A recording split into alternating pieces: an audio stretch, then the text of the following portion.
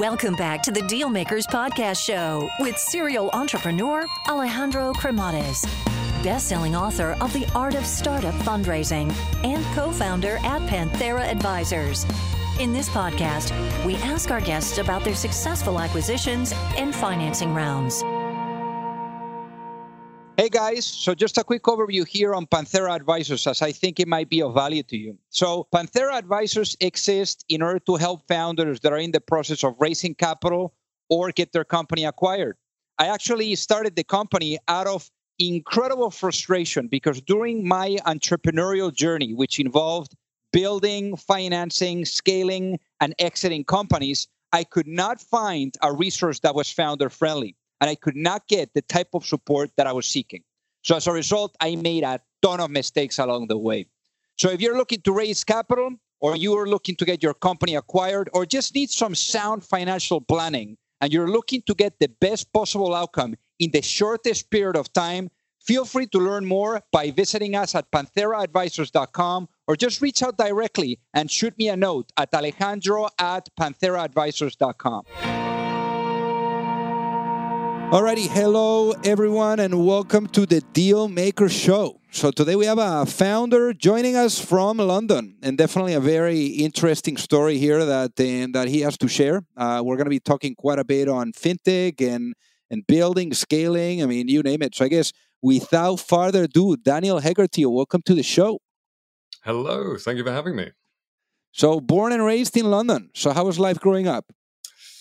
How was life growing up? Yeah, I mean, if you've spent any time in London, it was a lot of rain, a lot of talking about football, a lot of eating bad English food. But yeah, no, good. I still live here, so it can't have been so bad. And I'm sure that a lot of fish and chips. But anyhow, I know that you were partially raised by your grandparents. So tell us about this. Yeah, that's right. So I was, over the years, sort of my parents and grandparents kind of tag teamed on looking after my brother and I, which I think, I mean, in the context of an entrepreneurial journey, I think was quite important. One was Czechoslovakian. My grandfather, my grandmother was from Vienna, and I think that kind of sense of a sort of otherness and of not being kind of bought in or invested in the sort of British status quo definitely affected my thinking about like my career and how I went about building businesses. And they were refugees. So obviously the migrant mindset was pretty much there, from the early beginning. So how would you say that has influenced who you are today? Yeah, I mean, so they were both Jewish and obviously sort of chased out in the occupation in the Second World War. So no, I think it was a few things. I think one was this, like a general sort of sense that like whatever you were going to make in the world, you were going to need to make yourself, as well as a sense that anything you had made could equally be taken away from you at any moment. But also, yeah, I guess some of that kind of like that natural hustle, if you like, of how you're going to figure out how to fit in a foreign country, in a foreign context, without understanding all of the implicit rules. And I think, particularly for me in my current business, where we're in the mortgage business. I didn't know anything about mortgages before I started this business. I think that kind of mentality gives you the courage to try those things. And then obviously at 16, something pretty big time happened. Yeah, so I was in this pretty, not terrible, quite bad punk band all the way through school, and we got a record deal. And so obviously, like faced with the choice between sort of doing my A levels in English and maths and going out on the road with my band, it was a pretty easy decision. And yeah, that was the sort of beginning of about 9 or 10 years for me as a professional musician, both here in the UK and over in the US. So were you guys going after the record deal, like knocking on doors, or did this just happen like out of the blue? No, we got discovered by actually like an agent, a manager, who then shopped us around for our first deal, and we had this like modest sort of radio hit in the UK that kind of sort of set us up for a good run. And that band imploded, as all teenage bands do, and then for me it then kind of I transitioned into doing quite a lot of session musician work, being in some other bands, doing some work for film and television, and a number of other things. And this was in Los Angeles. So, I mean, how was life there? And then also, I mean, you dedicated like 9 or 10 years to this. So what were some of those key lessons that you got from that? Yeah, so I ended up in Los Angeles in my early 20s with sort of the next sort of big band that I kind of invested a couple of years in, which was, like a pretty formative experience for me, to be honest. So obviously it was my first time, like, out of the UK for a significant period. Again, it was me and two guys had gone out there together, literally just with our instruments. And actually the drummer couldn't even bring a drum kit. And we kind of was, literally, I remember on our second day sitting in a cafe and being like, right, we need like instruments, somewhere to live, a car, a lead singer, because we didn't have one. Then we need to find a manager and a record deal. And it sort of began this kind of couple of year journey of us trying to figure that out, which, as you can imagine, like sounds a little bit like what a startup is, but instead of, I guess, record companies, you've got VCs, and you don't stop growing the sort of employee count at 3 or 4 or 5 people. You just keep on going. Got it. So then what happened then after the 9 years, that really got you thinking into maybe it's time to pack the bags and go to London? It was a few things really. Like it'd been like, to be frank, like I wasn't so tremendously talented that it was like it was that there was no challenge in it. And most of the music that like I wanted to make, it appeared people didn't really want to listen to. So I guess I was kind of faced with, and I remember particularly being sort of at the airport going off on tour and seeing some of the other guys I was playing with who were maybe 10 years older than me, saying goodbye to their kids for 8 or 9 or 10 months as they went off on tour. And I guess I was just conscious that like the kind of the career of like a jobbing session musician was going to be tough, and like it was never going to stop. Like it was always going to be buses and airplanes and being away. And so, in truth, actually, like I came back to the UK just for some time out to have a think about options, and I really kind of stumbled in to my first job in fintech, and didn't really expect that I would stay. Kind of anticipated that after a few months or whatever, I would be back making music, but. Yeah, it turned out that I was like a massive like closet geek, and as soon as I was sort of let loose in fintech, I never really looked back. So tell us about this, because I mean it's interesting. So you dropped off from school at 16, so it's not like you had the curriculum, of Oxford and all these like crazy universities and titles and things that would dress up the CV. So how do you go, to convince someone, because this is like a massive shift as well for you into a completely new industry. So I guess first, how do you stumble across fintech, and then how do you convince the right people at the right time to give you a shot? So it's kind of a funny story. So it was actually somebody who remains a very good friend of mine, a corporate lawyer called Tina Baker, who does a lot of the angel. She's now actually retired, but did a lot of the angel and Series A rounds in London over the last 10, 15 years. She also had like a second life. So before that, she was a pop star in New York in the 80s, and then was an opera singer and all sorts of things. So I actually knew her from music, nothing to do with business. And I came to London and I came back and was like, listen, like I've got no qualifications. I need a break. I want to try something different. How do I get a grown-up job? And she was like, oh, it's funny. I just met this guy who I think might be crazy enough to hire you. He just raised some funding. And so she introduced me to the founder of the first company I worked at, a company called Wonga. And he and I like just hit it off. Like after 15 minutes, he was like, listen, like, I think you're a smart guy. I think you can add some value. I started 2 days later, and that ended up being like a 6-year journey for me. That's amazing. And obviously here you were running all types of stuff for them. I mean, from credit risk and analytics to new products to, I mean, you name it. So how was that steep learning curve for you, from like all of a sudden, like here you are, someone gives you a shot and you have to like learn all of this, stuff from the ground up? Yeah, honestly, it was just incredibly exciting for me at the time. I remember just being like, I laugh now, but I remember like putting the first £100 into our Google AdWords account and being given the web analytics login and being like amazed at all this data I could find. And then actually, yeah, my boss at the time said like could spend as much money on Amazon on books as I wanted. And so I was just sitting there like, reading books on like linear regression and doing the machine learning courses at Stanford in the evenings. It was just crazy. It was like this whole part of my brain I'd never used before. And I was just suddenly surrounded by like very, very brilliant people, like quite sort of an intellectually like combative environment. And I really thrived in it. I absolutely loved it. So in this case, I mean, I know that for you, quite an event that you had to live through with Wonga was having the church not very happy with you guys. So what was that? Yeah, I mean, so Wonga's an interesting story, right? So I was whatever the fourth or fifth or sixth employee, and then I guess over the next few years, it went from nothing to being over 1,000 people in 9 countries, lending to consumers, lending to businesses, doing point of sale credit, all kinds of things. Um, but ultimately, like it was I would definitely say it was in the high cost sort of short term credit space. And it, we were spending, God, I don't remember now, but 30 or 40 million pounds a year on marketing. So it was a very famous brand. Like it really attracted a lot of attention from politicians, from the media more generally.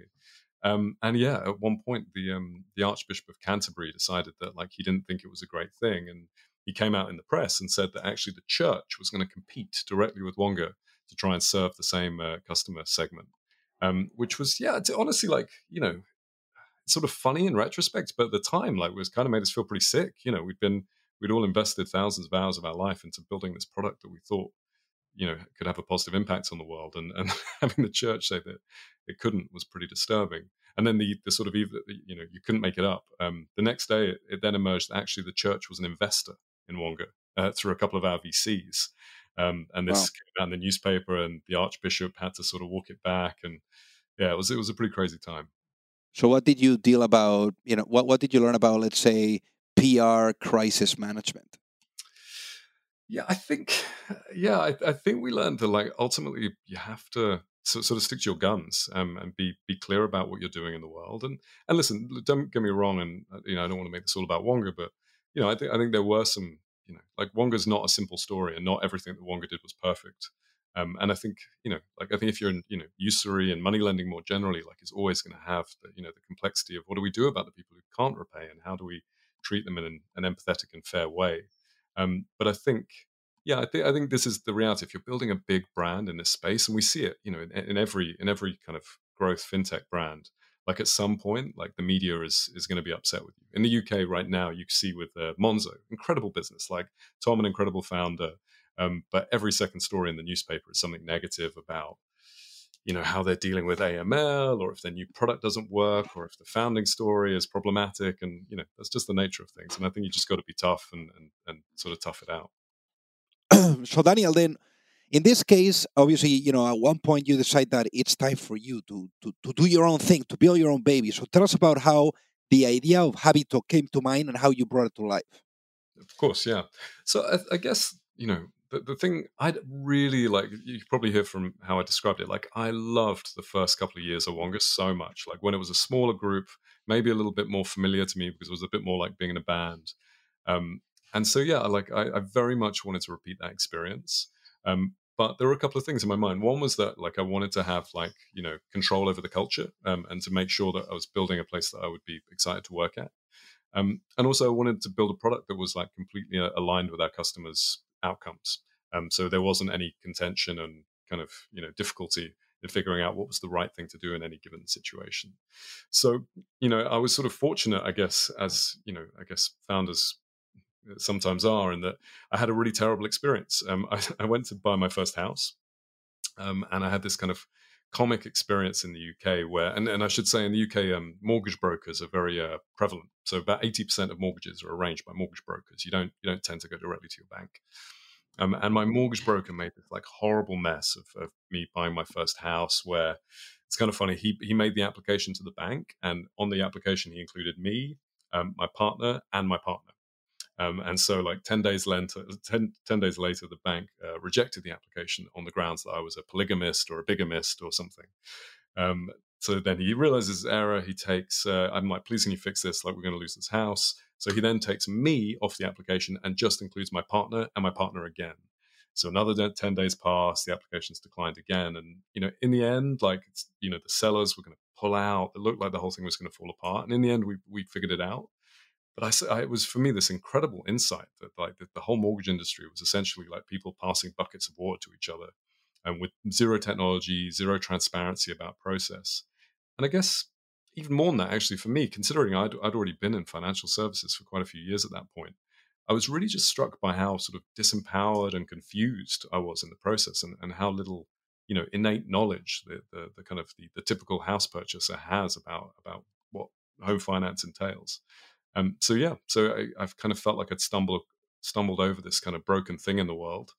And so set about the process of thinking about how to fix it and how to raise funds. And that was the beginning of Habito. Yeah, so for the people that are listening to really get it, what ended up being the business model of Habito? Like, how do you guys make money? Oh, I see. Yeah, so there's really sort of two things that we do primarily. So firstly, we are a digital mortgage broker. So we kind of compete with those guys who made a mess of me buying my house. And so essentially customers come to us on the internet. We provide them with mortgage advice. We find the right mortgage for them, and then we go ahead and make the application on their behalf and process that with the lender. So we're free to the customer, but we're paid a proportion of the mortgage by the lender. And then on top of that, we do a couple of other things. So one, we sort of last year we became a mortgage lender ourselves. So we have some of our own sort of full stack products, where obviously we make money in the usual way by charging interest and fees. And then also we have like a premium home buying product called Habito Plus, where we not only arrange the home financing, but we deal with the legal work, we deal with the appraisal of the house, and we kind of orchestrate the whole transaction. And for that, we also charge a fee. Very cool. And obviously, one of the key areas of really building a meaningful business is really understanding how you get to your customers and really acquisition channels. And I know that for you guys, it was a little bit bumpy, especially when it came to really understanding, that television is probably not the way to go. Well, it's interesting you say that. So I guess we, again, like most sort of, I think, fintechs, maybe tech companies in general, we were doing what everyone was doing. So we were spending money on Google, we're spending money on Facebook, we're like doing tests with other channels. And it was working okay. We were getting enough volume to kind of learn and build. But our customer acquisition cost, our CAC was just too high. And so we kind of realized quite early on that if we were going to build a very large business in this space, we were going to have to build a brand, and you can't really build a brand on Google. So sort of with that sort of insight in hand, we were like, right, so it's time to make our first sort of TV advert and put our money where our mouth is and go above the line. And so we made this, God, it was, looking back, I don't quite know what we were thinking, but we basically made an advert trying to explain to people what an algorithm was and how our algorithm would help them find the best mortgage. And, we spent several £100,000, all in on this TV campaign. Very exciting, went live. Nothing. Like we're all watching the web analytics, like not even a bump on our traffic, let alone like any mortgages getting sold. So we're like head in our hands, wondering what we've done, and we try re-editing it, and we do a different media buy, different channels, and still like absolutely nothing. So we kind of go back to the drawing board, like sort of, a little bit despairing. And actually just at that time, thankfully, we were hiring our first CMO. And I had this conversation with her at the time, which was like, listen, like I believe that to build a brand in this space, like we're going to have to be on television to build trust and to build notoriety. But what we're doing isn't working. And I think that the realization we had together was, if you want to be like noticed on television, particularly in this space, which is like conservative and boring, like you're going to need to be brave, like really brave. So my brief to our CMO was, look, I want you to go away and make a new advert and a new media strategy. And I want you to make me really uncomfortable. Like I want to feel like deeply scared about what you're doing. Because otherwise, like, if I'm not scared, like no one's going to remember it. And she did an amazing job. I mean, I was really terrified. So she came back and essentially we made a new set of adverts. The pitch is hell or Habito. So hell is the old way of doing it, all of those feelings of disempowerment and confusion and jargon and getting ripped off. And obviously on the other side is us, it's Habito, the kind of the bright future. And the way we kind of dramatized that was essentially like animated cartoons of people being like attacked by mortgages, like disemboweled, drowned in vomit, like sweating so much they drown in their own sweat, and mortgage piranhas coming to eat them. Like, I know it sounds completely crazy. And that was the pitch. And that was what we did. And we put the first advert out, I guess like near 2 years ago now, and it was completely transformative for our business. So we went from like effectively 0% brand recognition to 10% brand recognition nationally. We're the most recognized mortgage brand in the country. Our customer acquisition costs came down by like 350%. Wow. It has become like the primary kind of growth engine for us as a business has been this creative platform. So huge learning experience for us. And I think the most important thing I would say is that I was really worried that like people would just think we were like showing off or trying to win like marketing awards. Like, what has this got to do with like making the best decision about buying a home? And I think the reason it worked was because it had a basis in empathy. Like, I think it actually wasn't just us saying how cool we were. It was actually saying, no, listen, we understand that this is an unpleasant process and you feel like you're being ripped off or like things aren't being explained properly. And because the kind of the creative or the drama of it was based in that, I think that's why, our customers responded to it. Very cool. And obviously, a business like this is quite different to venture. So, why is it different? And I guess what was that process for you like? So different to what did you say? So, for example, in this case, I mean, you had to raise all this money for the lending side, Oh, I see. right? Yeah. So tell us about what was that process like? Sure. Yeah. I mean, it's so obviously we've had to raise like a lot of venture capital, as you would imagine, like most sort of high growth fintechs. But because we wanted to move into the lending space as well, we also had to raise a huge amount of debt capital, so we'd have enough kind of dry powder to lend. And as you'll know well, I'm sure your listeners know well, like, venture capital is effectively like an iterative process. So, you define your hypothesis, you get to the early stages of product market fit, you show the right growth numbers, show great unit economics, and you kind of prove your point iteratively over years and raise these capital in, multiple rounds. When you're trying to raise, for us, what was £500 million worth of mortgage debt, you don't get to do any of that. You can't like build a minimum viable product and test it in the world. Like, you have to be 100% ready to take complete ownership and fiduciary responsibility for this huge pile of money. And so you have to build your whole lending platform in advance. You have to build all of your risk and governance and compliance teams that are going to sit around that and control it in advance. And only then, so which for us was a couple of years into the process, do you get to go out into the market and try and convince institutional investors that they want to bet big on your platform. So that was something we did last summer. And, bearing in mind, this was also in the middle of Brexit, which has been a pretty challenging sort of episode of Britain engaging in self-harm publicly. Yeah. But we got there in the end. We got there in the end after like about 9 months of kind of grueling interrogation of what we built. And we were, we're incredibly proud to have done it, but also it really the level of diligence really makes you grow up as a business and realize like what it means to be like a serious kind of global financial institution. So even though it was pretty painful and like it wasn't that fun at the time, I actually think it was an incredibly positive experience for us as a business. That's amazing because you've raised on the lending side what, $700 million? It's about that, yeah. I forget whatever it's £500 million, whatever the exchange rate is. Got it. And then on the equity side from investors, how much have you raised? I think it's about $80 million. Very nice, very nice. And obviously, you were able to see the incredible growth of Wonga, right? And Wonga had raised also quite a bit of money too. I mean, over 100 million. Mm-hmm. So I guess the question here is based on your experience with Wonga when you were at it here and you knew you needed to raise money. I mean, what were some of the aspects that you were looking for from investors? Because obviously, money is not everything. It's who is giving you the money and how you can leverage their networks. No.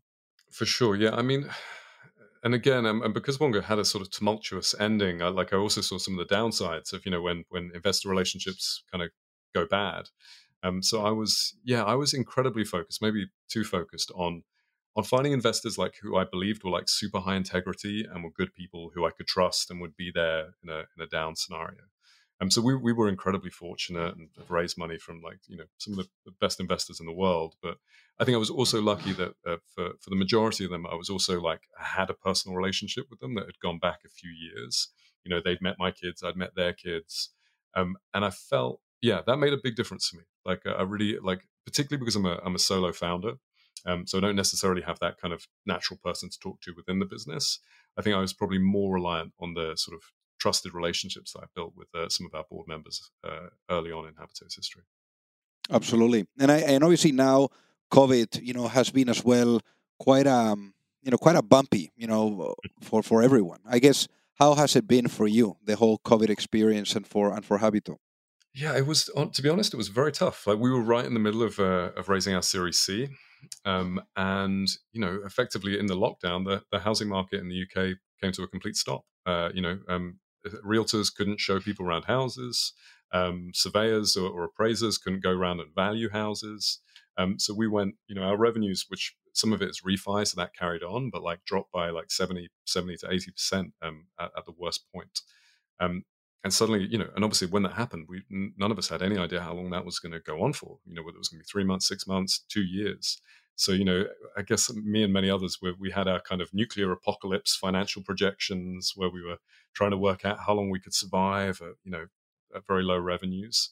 Some of our, the Series C like teetered, with a couple of investors getting very nervous. We were lucky on a number of fronts. So firstly, I think we responded really fast. And looked at our cost base and made sure that we were being like really, really realistic about what the rest of the year could hold and how we could protect ourselves. Also, as I said, like you find out from your existing investors, like who's going to be there for you in a down moment. We had a down moment. And we were incredibly fortunate that all of our investors showed up, both kind of with time and with their checkbooks to help us out.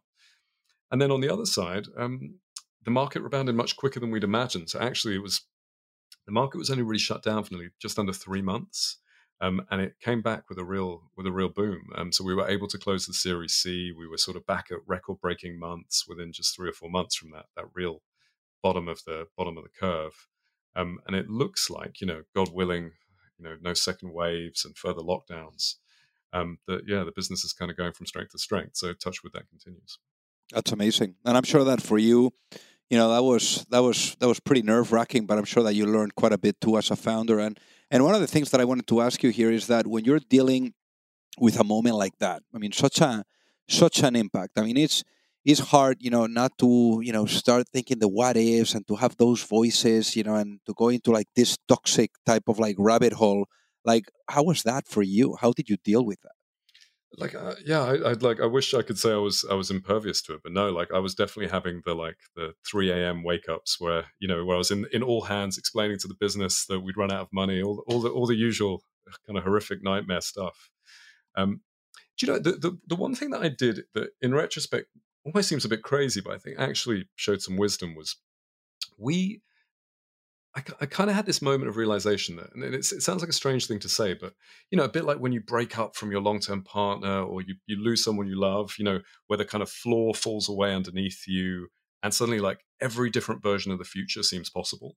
I kind of felt like COVID was that for us. And so actually what we did, like just sort of a month after lockdown, was we did as a senior leadership team, we all got together and just did like a really deep strategy exercise where we examined every kind of like piece of received wisdom and precept of our strategy and like really stress tested it and made sure we still believed it because the world had changed. And so, I was just super conscious that like if our strategy didn't change, then perhaps that suggested that we weren't being sort of mentally agile enough. And so that process that took us, we did it over 2 or 3 weeks, made some not like totally earth-shattering changes, but killed off a couple of product lines that had been stuttering for a while, doubled down on some bets that we really believed in for the future. Like, I think it was incredibly valuable for us, like not just in terms of like taking the opportunity to rethink the future, but also in like finding each other in that process. Because obviously we're all been physically dispersed into our houses.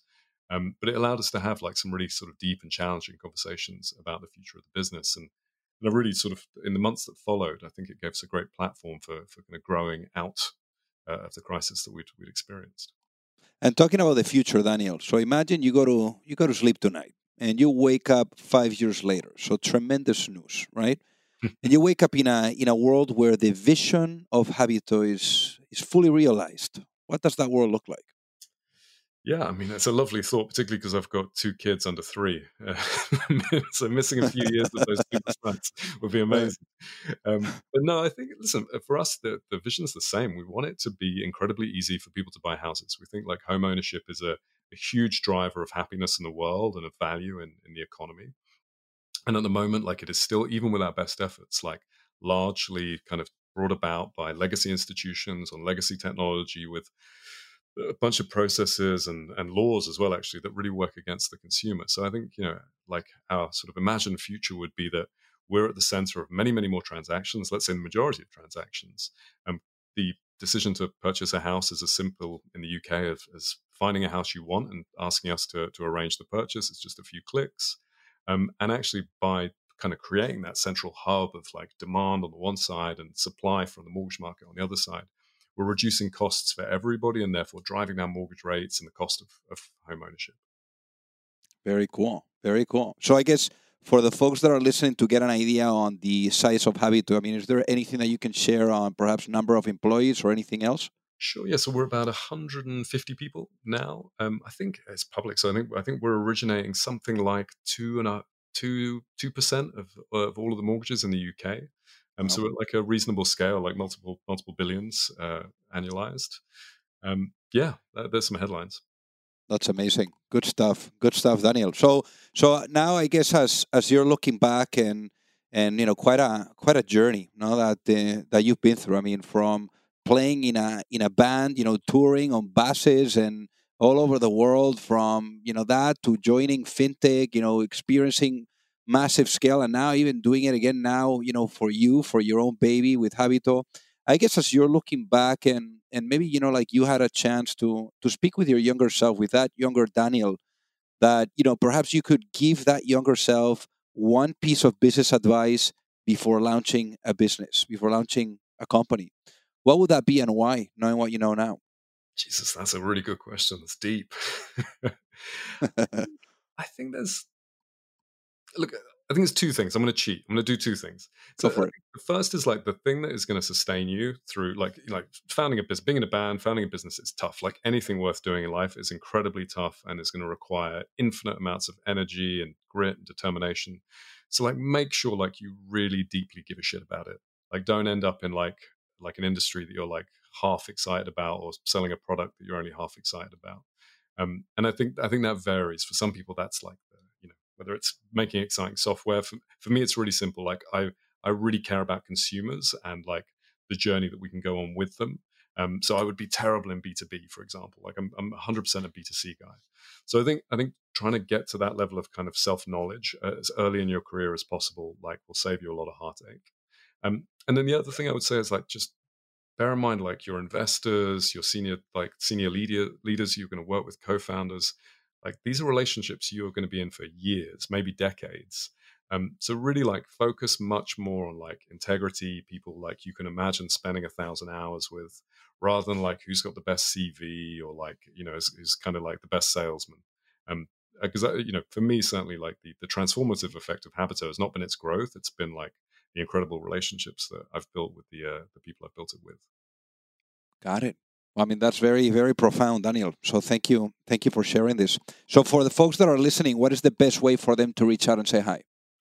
You can find me on Twitter. It's DH_Habito. I'm always very happy to hear from everyone. And if you need any help and you're in the UK with buying a house, then come and see us at habito.com. Amazing. Well, Daniel, thank you so much for being on the Deal Maker Show today. It was a real pleasure. Thank you so much for having me. If you like the show, make sure that you hit that subscribe button. If you could leave a review as well, that would be fantastic. And if you got any value, either from this episode or from the show itself, share it with a friend. Perhaps they also appreciate it. So also remember that if you need any help, whether it is with your fundraising efforts or with selling your business, you can reach me at alejandro@pantheraadvisors.com. You've reached the end of another episode of the Deal Makers Podcast. For free resources and materials, head over to alejandrocremades.com. Thank you for listening and see you at the next episode.